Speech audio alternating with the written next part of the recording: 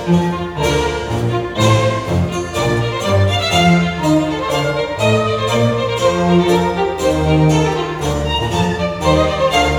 again, and welcome to the podcast. I've got another mini-sode for you. I hope you've heard the recent episode 11 on the Pardoner from Chaucer's Canterbury Tales. If not, I highly recommend doing so soon. Quite informative, but not arcane.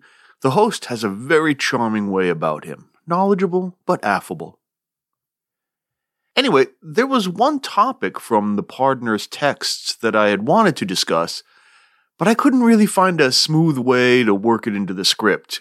It always felt like I was forcing it in, like getting a hippo into a wetsuit. But it's an interesting little topic, at least I think so. And so I decided to send it out as a standalone bonus episode. Let that hippo skinny dip. At issue today is the nature and use of strong language, swearing, profanity. So, fair warning, gentle listener, this mini-sode will contain naughty words. Kids, if you're listening, first, thank you. And second, you may want to get your parents out of the room. I'll give you a few moments to put them to bed. Go ahead, do it.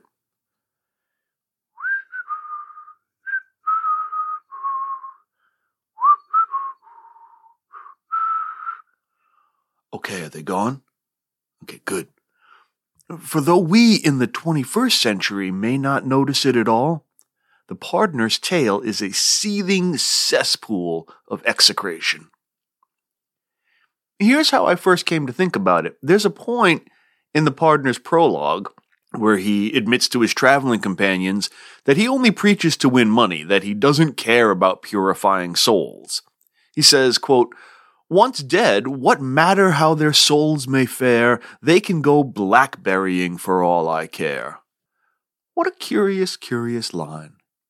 Blackberrying? The heck is that? I mean, surely it's something of a euphemism, a less offensive way of saying go to hell. But why would the Pardoner, an admitted thief and fraudster, drunkard and fornicator, suddenly go precious about a bit of mildly salty language? Well, after a good deal of snooping, I found out that particular idiom was just the medieval equivalent of our go jump in the lake. It's just a phrase in common use.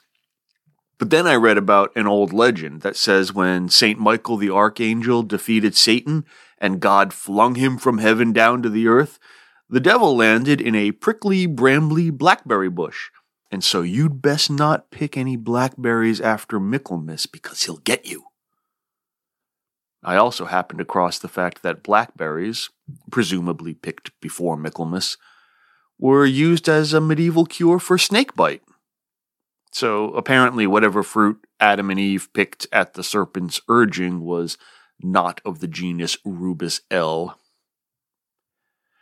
But blackberrying still seems a rather prim way of damning someone, especially considering how offensive the language of the rioters from the Pardoner's tale really is. Oh, did you not notice?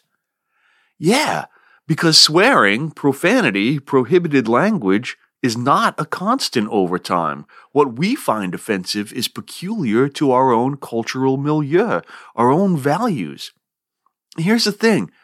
When we think of cuss words, we generally think of the great four-letter words or George Carlin's infamous Dirty Seven. Those words have to do with the human body and bodily functions, usually excretory or sexual, pooping, peeing, and screwing. But even these have dramatically lost their power to offend in the last couple of decades. One may think you impolite if you say shit at the church social, but I'll wager nobody thinks you are morally evil. No, today, the language that we think marks someone as morally evil is derogatory, ethnic, or racial words. It's not merely gauche to utter a racist slur, it is wicked. It testifies to one's moral turpitude. One may not even refer to such words by name in classrooms or print or podcasts. But in the Middle Ages, in Chaucer's lifetime, Racial language offended few, and most were not at all troubled by ass or cock or any other body part. This was an England that was overwhelmingly racially homogeneous, and a world that lacked privacy. Peasants in one-room hovels, or even nobles who roomed with a coterie of servants, were all too used to seeing people shit and piss and fuck. If the actions didn't offend, why should the words? No, for the medieval mind, swearing was swearing, literally, making an oath by God, or by parts of God. Sacred language, ironically, was profane. The medieval mind took seriously the commandment in the book of Exodus, "Thou shalt not take the name of the Lord thy God in vain."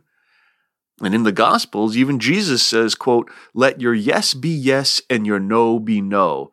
Anything else is from the evil one." So it was wicked in the Middle Ages to misuse God's name, title, or attributes. In the 14th century, to say, "by God's precious heart," would be roughly equivalent to our using a slur. It would shock and disturb, not simply annoy.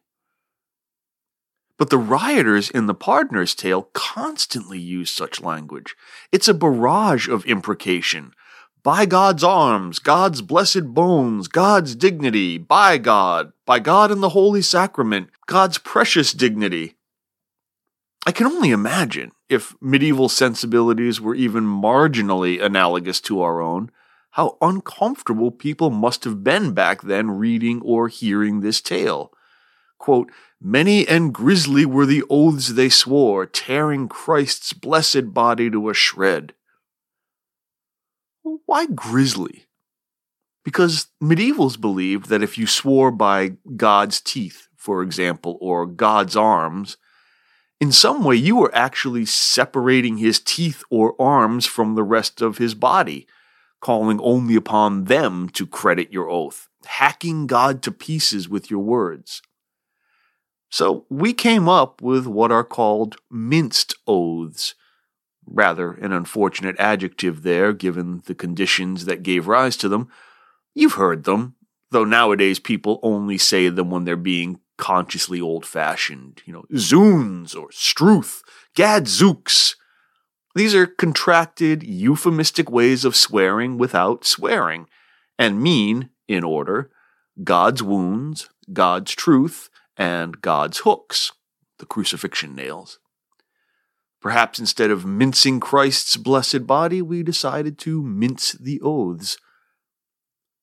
So swearing has quite an interesting little history. In our tongue, the prohibited language started out based in the religious sphere. But then, after the Protestant Reformation contributed to the desacralizing of language, along with a rise in personal privacy afforded by economic developments, the prohibited language found its site in the body and its functions. Now, as we become more accustomed to the ideas of body and sex positivity, we concomitantly have become concerned with the dignity of marginalized peoples and have proscribed any language of coarseness concerning them. Okay, that's it. I just wanted to get that out. Please take a moment, if you would, to subscribe and rate the podcast. Every little bit of publicity helps. Also, please consider a small financial contribution by clicking the Support the Show button.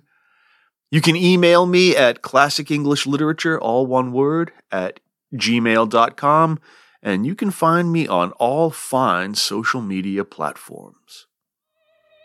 You can have the rest of the evening to yourself. It doesn't matter to me what you do. You can go Blackberrying for all I care.